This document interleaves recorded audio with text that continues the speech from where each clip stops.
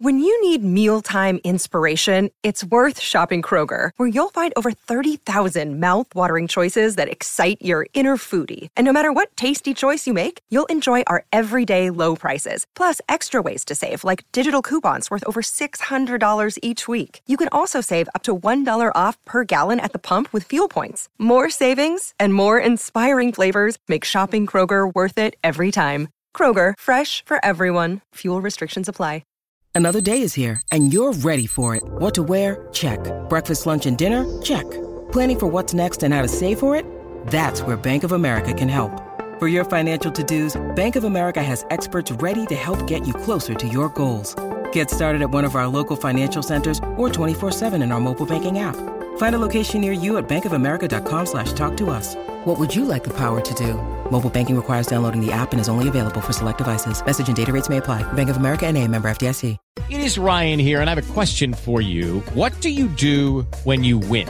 Like, are you a fist pumper, a woo-hooer, a hand clapper, a high-fiver? I kind of like the high-five, but if you want to hone in on those winning moves, check out Chumba Casino. At ChumbaCasino.com, choose from hundreds of social casino-style games for your chance to redeem serious cash prizes. There are new game releases weekly, plus free daily bonuses, so don't wait. Start having the most fun ever at ChumbaCasino.com. No purchase necessary. VGW Group. Void where prohibited by law. See terms and conditions. 18+.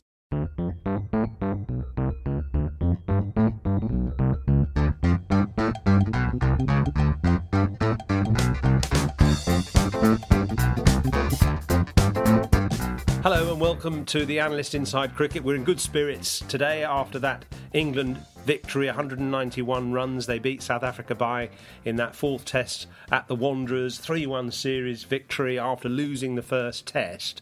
And actually, I've had quite a long day today because I was watching the Big Bash first, starting at about 3 a.m, moving on to England against South Africa. I've just worked out, Simon, I've seen 574 runs today, because 300 runs in the Big Bash game and 274 all out for South Africa. 574 runs, that's quite a lot of boundaries. And what about 20 plus wickets as well? 20 plus wickets. So I've seen a full match in about 10 hours worth. But great to see England really enjoying that. Finishing the game in 4 days. Here's to 4-day Test cricket. We can we'll park that debate. But England generally really good today, and it's capped an excellent turnaround in the series, hasn't it? Well, yeah, superb from England, really. And at the start of the series, I felt that South Africa would be tougher to beat than a lot of people were suggesting. A lot of people, you've got to remember, at the start of the series, so this is my point about not getting too carried away, a lot of people expected England to go to South Africa and win the series. Well, that's exactly what they've done. They've beaten a South African side that's not great. I think it's the worst side since readmission, or the weakest side since readmission. You look down their lineup, how many players do you fear? De Kock is a good player, leading run scorer in the series, but he gives you a chance. So, is he capable of getting those really punishing scores that debilitate a bowling fielding side? And then look at the bowling. Rabada is a class bowler, missed the last test match, didn't perhaps have the impact on the series that South Africa were hoping. But apart from those two, actually Nortje's had a good series. But, there aren't that many players that you fear in that South African lineup. So, England have gone to South Africa. They've done what a lot of people are expecting them to do. I actually thought South Africa would put up more resistance than they did. Although, once I started to see them, I think in about the 1.5 test matches, I sort of realised some of the problems they had and their weaknesses.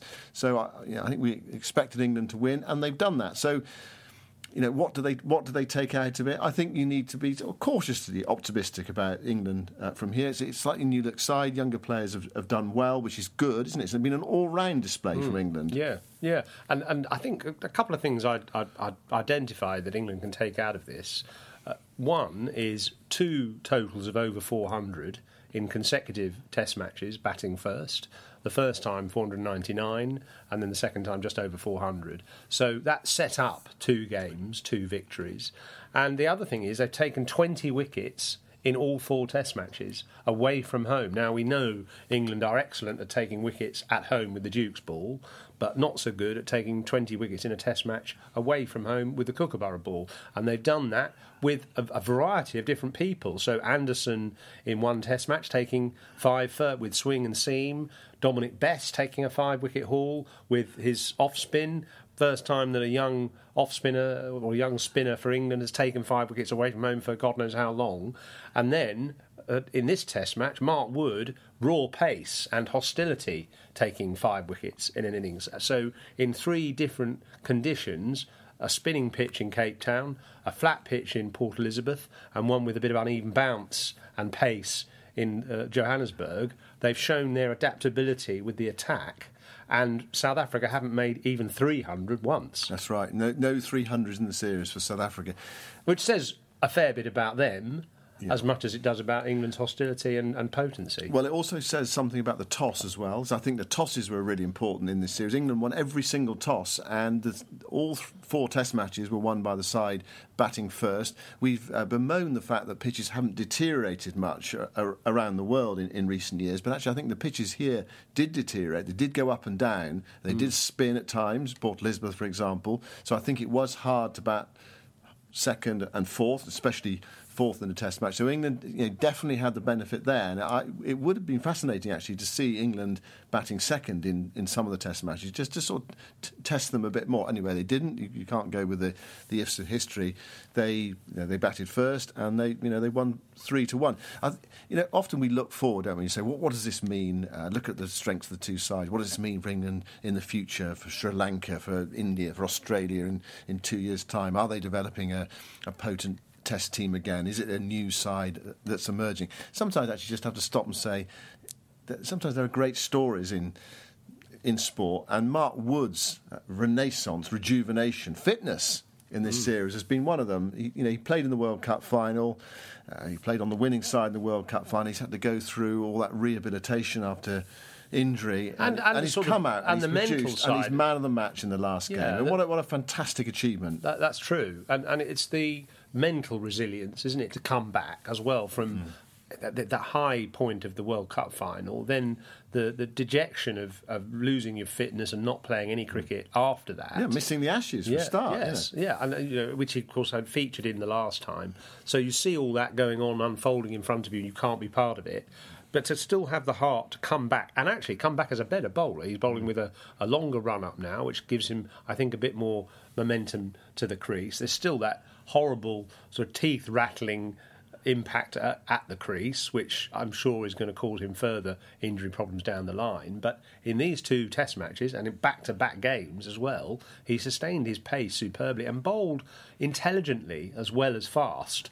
He used the conditions very well. He had a great seam position. He moved the ball a little bit in the air. He bowled very good lengths, I thought. I like the way that he goes round the wicket against the tail enders and bowls those horrible sort of skiddy bounces into the ribs, gives them the tail enders some hurry up and slightly intimidating. So, I just like the way he used the conditions, and what a joy to watch him bat as well. Well, that's the other thing. I mean, it's fantastic, isn't it? He thinks he's all-rounded, doesn't he? Free spirit. You've got to keep playing the same way, haven't you, really? Just, judicious attacking. Well, some of it was injudicious, actually, backing away and smacking it over wide third man. But, it was joyous, actually. And actually... Yeah. He plays with a smile on his face all the time, doesn't he? His cricket is joyous. It's great to watch him. I mean, he's a funny bloke. We had him in the BBC commentary box during the Ashes series, and it was great to have him there as well. You can understand how he's so popular in the dressing room, and he sort of takes that onto the field. I mean, when he's fit and confident, I mean, that's a very, very good cricketer England have there. But the key and the difficulty is maintaining that fitness consistently, as you mentioned. That leap when he bowls and the pressure, the shot going through his body. Somehow they're going to have to manage him. I don't know how that's going to work, because you just never know when these injuries are going to suddenly get worse again. Probably Sri Lanka is going to be a waste of time for him. It's not a place where seamers can get much out of it. But he might get some reverse. He might get some reverse swing, I suppose.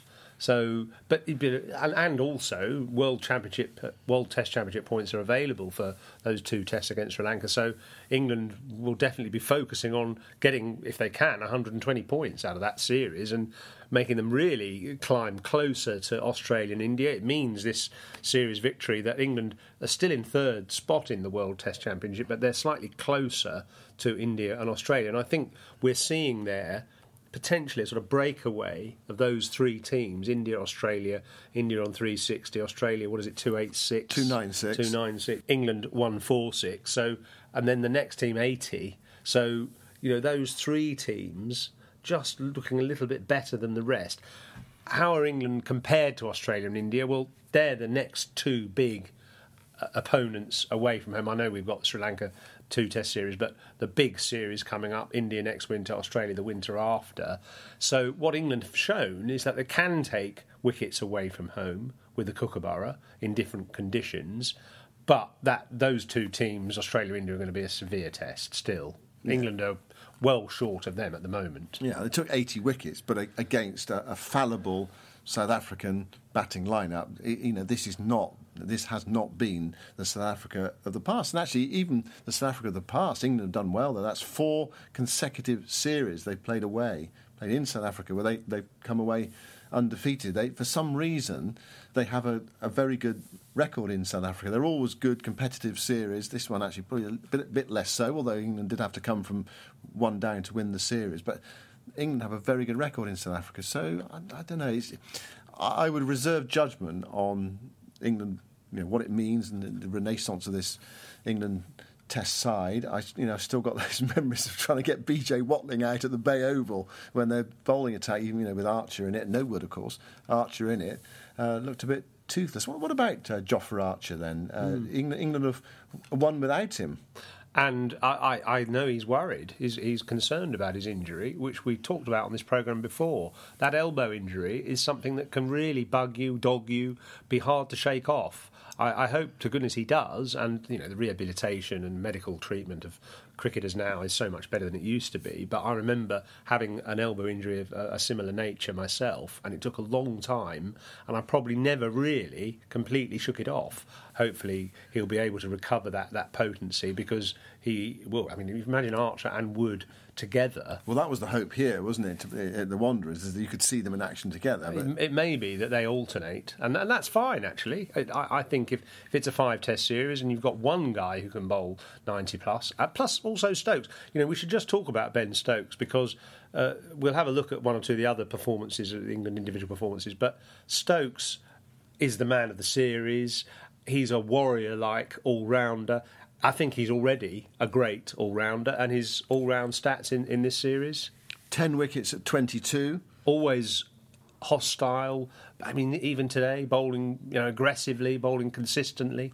Well, that's the point as well. When Root's looking for a wicket, he chucks the ball to Ben Stokes. I mean, they leave him sort of later rather than sooner these days, because they're nursing him through this knee problem that he's got. He had it in New Zealand, and they're looking to manage him a bit. But looking for a wicket, chuck the ball to Stokes, and there's quite a lot of times in this series that he has come up with a wicket, and actually vital wickets. Well, he got Elgar, didn't he, here? Yeah, he got Elgar in this match, in the second innings. Colton bowled. He also got rid of Duplessis as well, so 2 big wickets at the top. So 10 wickets at 22 doesn't sound like a huge amount, or 10 wickets, but vital wickets. And he's from your number 5 batsman. Yeah, and 318 runs at 45, and 12 catches as well in the series. Okay, he did drop a few, a couple of them goobers as well, but he's just that all-round impact. And the catching generally, those catches he took in Cape Town, there were some absolute screamers.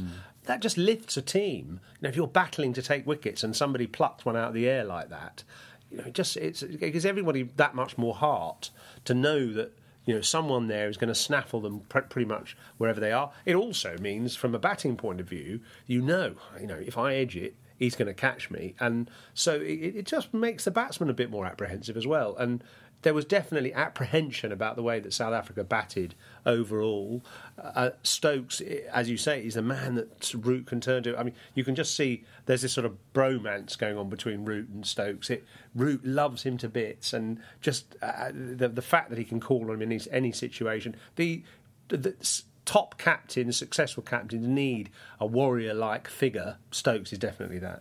You talked about looking ahead and India and Australia. I mean, if you did have Stokes, Wood and Archer fit in firing in 2 years' time, it's not a bad attack to take to the Gabatoir for that first Test match. Well, obviously, we're getting ahead of ourselves. A lot of cricket to be played before then. Injuries come along, and who knows where Australia will be in a couple of years' time. I want England to find somebody who bowls like Josh Hazlewood, a tall bowler, because Wood is short, skiddy.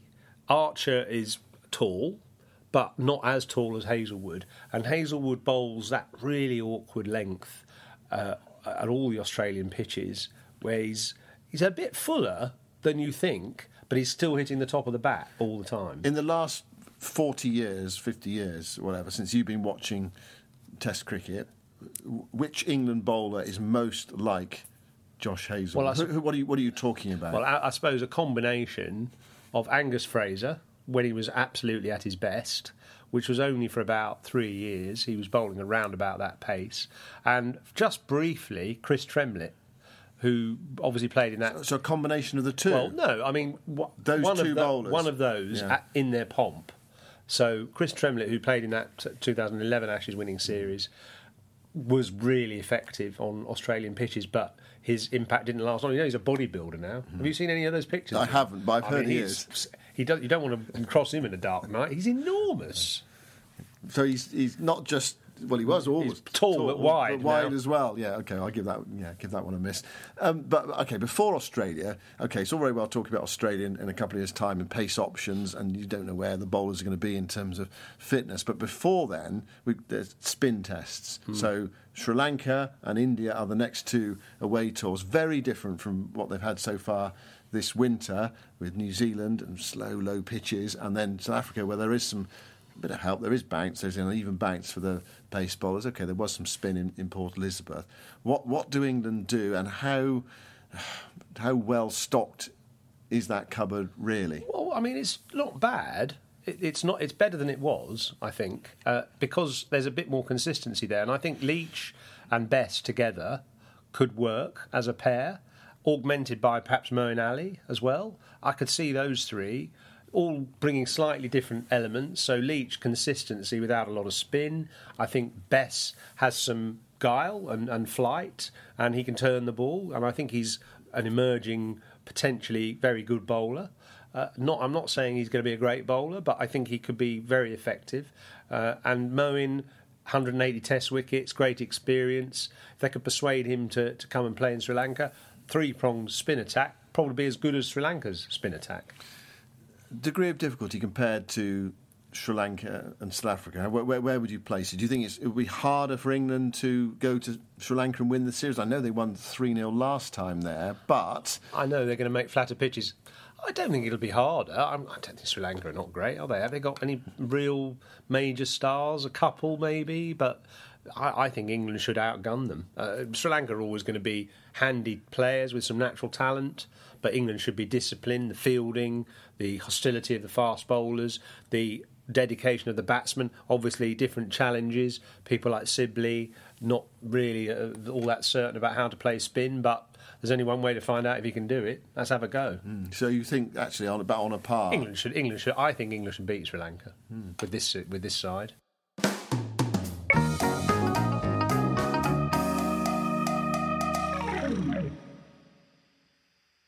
We focused on quite a lot of the positives from England's series. Well, actually, not all the positives yet, because we could talk about Dominic Sibley, who was the leading run scorer. People questioned his technique, etc. But a couple of the if you like, the minus points of the tour. Joe Denley at number 3, 210 runs at 30, still lacking that big score. Yeah. And Josh Buttler behind the stumps, well, with the bat in hand, 116 runs at 16.42. The transition from batsman to batsman wicketkeeper so far hasn't produced the numbers for him. What do England do there? Persevere and see where they go with it? See if they can produce that big score and, in Butler's case, runs down the order? Well, I think Denley... difficult, isn't it? Because he's done okay without ever sort of setting the world alight. He reminds me a little bit of the way Mark Rapprakash struggled in Test cricket. Looks great, plays lovely shots, and then just gets out. And at times doesn't rotate the strike. I think he struggles against spin. He likes pace on the ball, so he's going to find it difficult in Sri Lanka. Whether he's the right option at number 3, I don't know. I'm not sure he is. I don't think he's one for the future. If it was possible to play Burns, Sibley and Crawley as the top 3, that would be my preference. But Burns isn't going to be fit, so probably Denley will get another go, I'd say. Buttler, I would stick with, actually, because I think he's got something different as a player. Although I totally see Ben Foakes' credentials as wicketkeeper batsman, I just think that I would still invest in Buttler because he's got something extra as a batsman.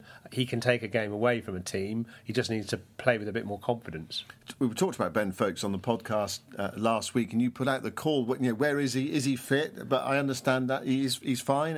He's been fit. training at Surrey. Yeah. He's raring to go for anyone who'll have him, basically. Yeah, because he hasn't played any cricket since last September. And you sort of look down the list of players, and normally, someone's played somewhere, haven't they? In a league somewhere or played some cricket somewhere around the world, but nothing for Ben Foakes since last September. What about you? What's your hunch on that? On whether, Buttler or Foakes? Do you know what I would like to see? I would like to see Ben Foakes keep wicket, and I'd like to see Jos Buttler bat. In other words, as an amalgam of the two, really. You want Buttler's batting and Foakes' wicket-keeping, but of course you can't have that. That sort of.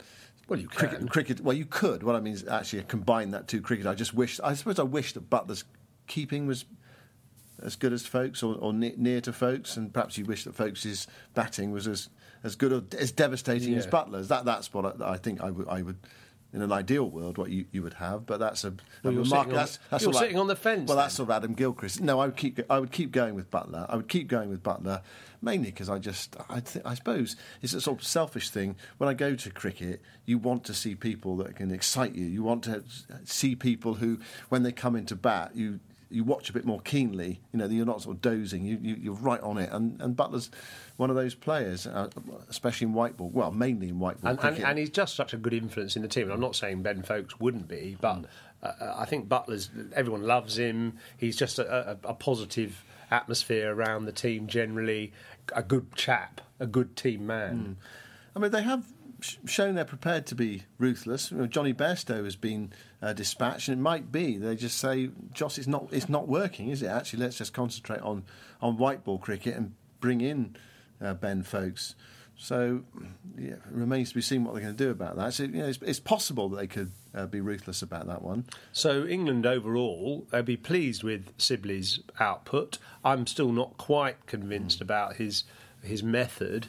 And I think he will be targeted around the leg stump by a lot of seam bowlers with fielders in catching positions at leg gully and probably short mid-wicket or something. It's so weird that, isn't it? Because normally you'd say, you target him around about fifth stump. He's got that kind of covered, hasn't he? The other thing is, he does play across his front pad, and I would also, if I was a quickish bowler, one of the faster Sri Lankans, I'd be looking to bowl very full and straight because I think he does play around his front pad. So I'm not entirely convinced about his method, but certainly mental approach, excellent. Crawley, still a work in progress as well, getting slightly better. I feel he's a bit stiff. He's a little bit rigid as a player, so when he drives, he doesn't really flow into the ball, and also pulling, he sort of pulls off the front foot with a rather static body. So I don't know if batsmen can do this, but if he could work on mobility a bit more, just be a bit more nimble, look at the way Root plays without trying to actually copy him, just look at the way he moves around the crease. He sort of floats around the crease, whereas I feel that Crawley's a bit sort of planted. And for floating and just fluency of movement, Ollie Pope, what a fantastic discovery he has been. I mean, he played a couple of partnerships with Root, and you could barely tell the difference between them. And there's Joe Root with one of the most runs ever scored by an England batsman. He's in the top 10 now, with the best average of any of England's top 10 run scorers, about 48, his average is.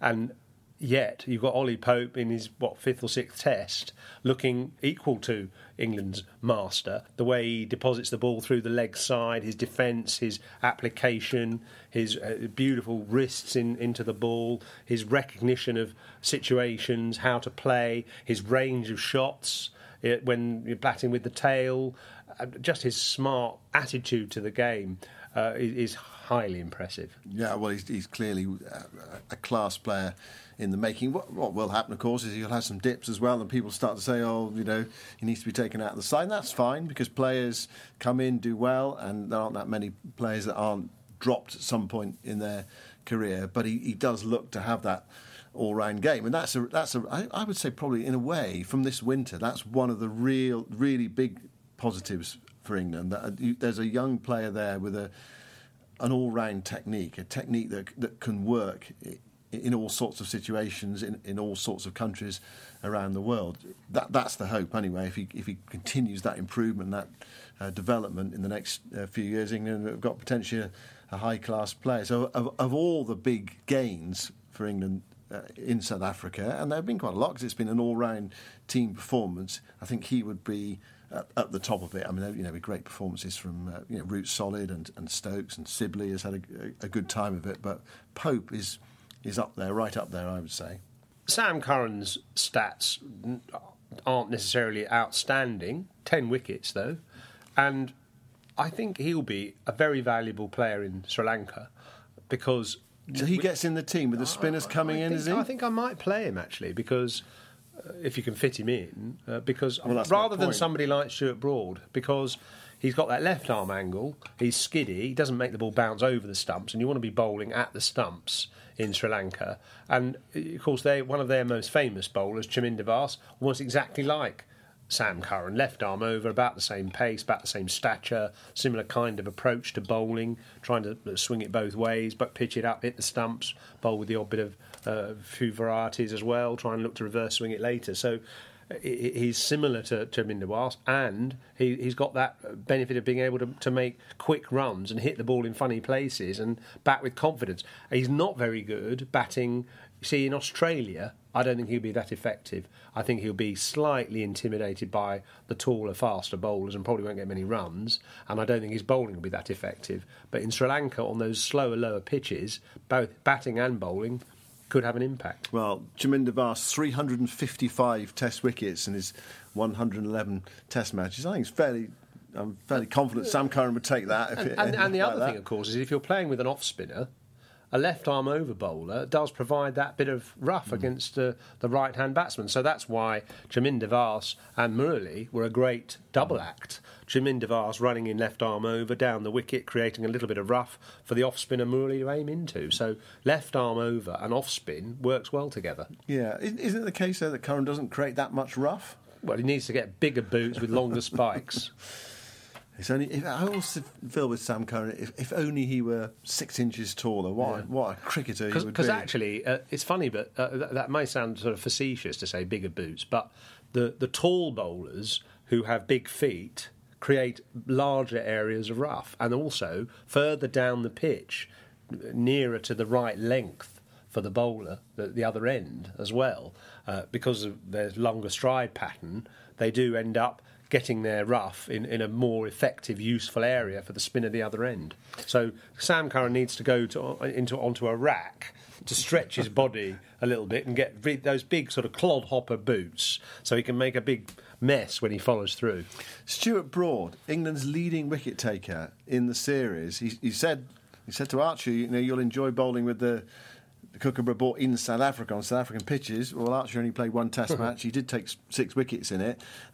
Broad, though, 14 wickets in the series to go with his excellent Ashes season. I wonder whether with Stuart Broad is that feeling that whether he sort of felt he was coming towards the end of his Test match career, and there was a feeling that he had a job waiting for him in television, and in a way he sort of relaxed, just so every game, every series is a bonus. There isn't that pressure on me now to perform week in, week out. Okay, of course there is a pressure because you're playing for your country, but it's not the same pressure that he was under when he was younger. I wonder whether there's something in that he's sort of enjoying his cricket and frees him up, sort of liberation. Yeah, almost. And we saw it in his batting. And I mean, in the first innings of this Test match, I mean, what a partnership that was of glorious gay abandon. 82 in 8.2 overs. South Africa smashed everywhere, and they were just having enormous amounts of fun. Broad making 43, and his batting these days is vulnerable. But if you let him get away, if you give him a few freebies, even now he's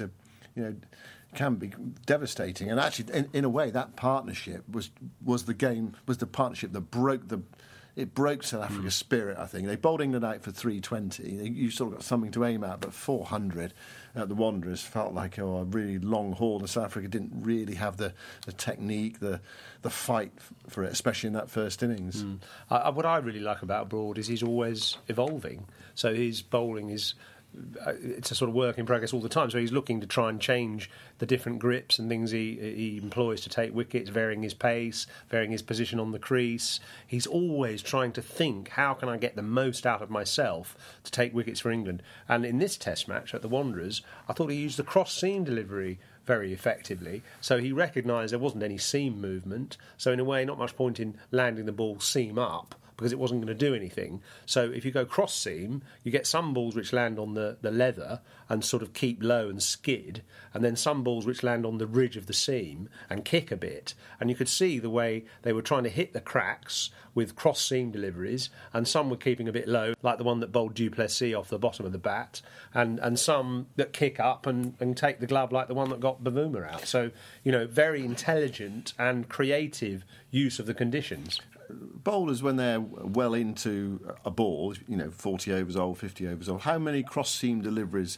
would they bowl and how many seam-up deliveries would they bowl? I'm talking about pace bowlers. I would say until the last 5 or 6 years, 95% seam-up, the occasional ball cross-seam.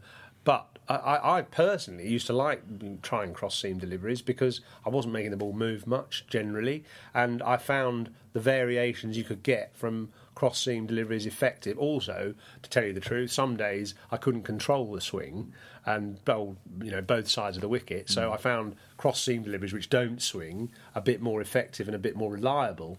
But I think over the last sort of 4 or 5 years, as bowlers have started using it more in one-day cricket, someone like Liam Plunkett will bowl predominantly cross-seam deliveries in a one-day spell because he knows it comes off the surface at different speeds and slightly different heights according to whether the ball lands on the leather or on the seam. Now it's being used a little bit more in Test cricket as well.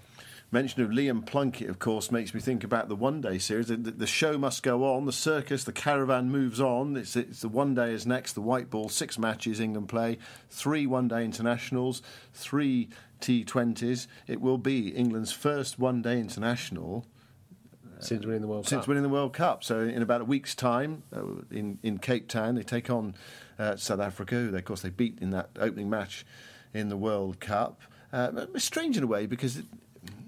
in a way, the T20 matches have more significance because there is a World T20 Cup coming up in Australia later this year. But you've got to keep on paying the bills, and so the one-day cricket is not totally on the back burner. And England are a selling point as a one-day side as well. So hopefully those games will be well attended. I think England should thump South Africa, to be honest. I mean, what I worry about South Africa's future, really, because they're losing players consistently to England. So Morley Morkel obviously joined Surrey a couple of years ago, one of their ace bowlers. Now Vernon Fernandes retiring and going off to Somerset to play for them. They've lost Kyle Abbott as well. We don't know du Plessis' future. Obviously De Villiers might play in the World T20s, possibly. Gone. Olivier, Dale Steyn's retired, Amla's retired. So, they've lost a whole generation of superb cricketers, and you don't see the next generation being able to replace them. 1 or 2 elements of encouragement there with someone like Van der Dusen, for instance, and Anrich Nokia looks at a good prospect as well. But those 2 guys with de Kock can't support the team forever. Lots of changes in South Africa's one-day squad. 5 newcomers, and de Kock as captain. He was instrumental in South Africa winning the series against England last time, batted brilliantly at the top of the order, and you feel he's going to have to produce something scintillating at the top of the order to challenge England. But it's a fickle business. One-day cricket, one man can win a game. In Test matches, you need that all-round sort of effort, or at least you need 4 or 5 to be on their game. You need 5 or 6 to be on their game. But one-day international, one man can win it mainly with a brilliant innings. So we'll see. 3 one-day internationals starting in Cape Town next Tuesday, Durban and Johannesburg, and then 3 T20 matches. Owen Morgan continuing to lead the side. He led them in the white ball matches in New Zealand. I wonder where that will go, actually, with Owen Morgan, and how much longevity there is in him as England's white ball captain. I'm thinking Australia at the end of the year. I wonder whether that will be it, that he's sort of staying on to lead England into the T20 competition in Australia, although having said that, there's another one in India the year after. I wonder whether you can see him going forward to the next World Cup in India in 4 years' time. It's a good question. I think it'll depend how he goes in that World T20 in Australia, because if he still feels he's got the game. The thing about one-day cricket is it does move on very quickly. Evolution, fitness, power, speed, bowling skills, all sort of evolve.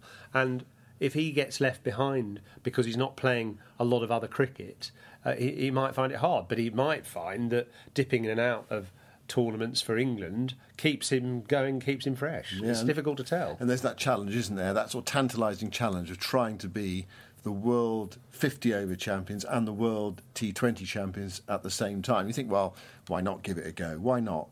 You're talented enough, you're in control of the side enough, did well in New Zealand, batted well enough in New Zealand. Anyway, so it'll be fascinating to see how England get on in South Africa in the next couple of weeks. The show never stops, does it really? The one-day, the international cricket, it never stops, and then it won't be long before they're off to Sri Lanka, and then the IPL starts, and it all starts again with a domestic season. So it's not surprising the players have those lags every now and again that perhaps someone like Jos Buttler is in at the moment. And I guess that might lead neatly into our subject for next week, which is something I promised actually a couple of weeks ago and haven't yet delivered, which is a whole investigation into the mental health of cricketers and why more and more seem to be suffering anxiety, stress, having to take time off because of the pressures of the modern game.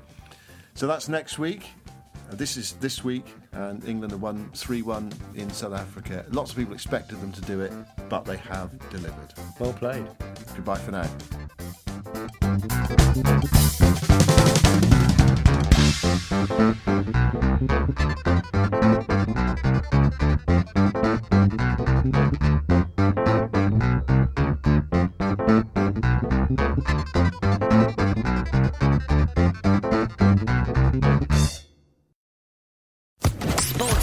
Podcast Network.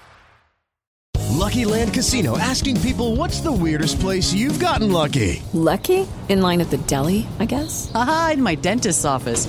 More than once, actually. Do I have to say? Yes, you do. In the car before my kids' PTA meeting. Really? Yes. Excuse me, what's the weirdest place you've gotten lucky? I never win and tell. Well, there you have it. You can get lucky anywhere, playing at LuckyLandSlots.com. Play for free right now. Are you feeling lucky? No purchase necessary. Void where prohibited by law. 18+. Terms and conditions apply. See website for details.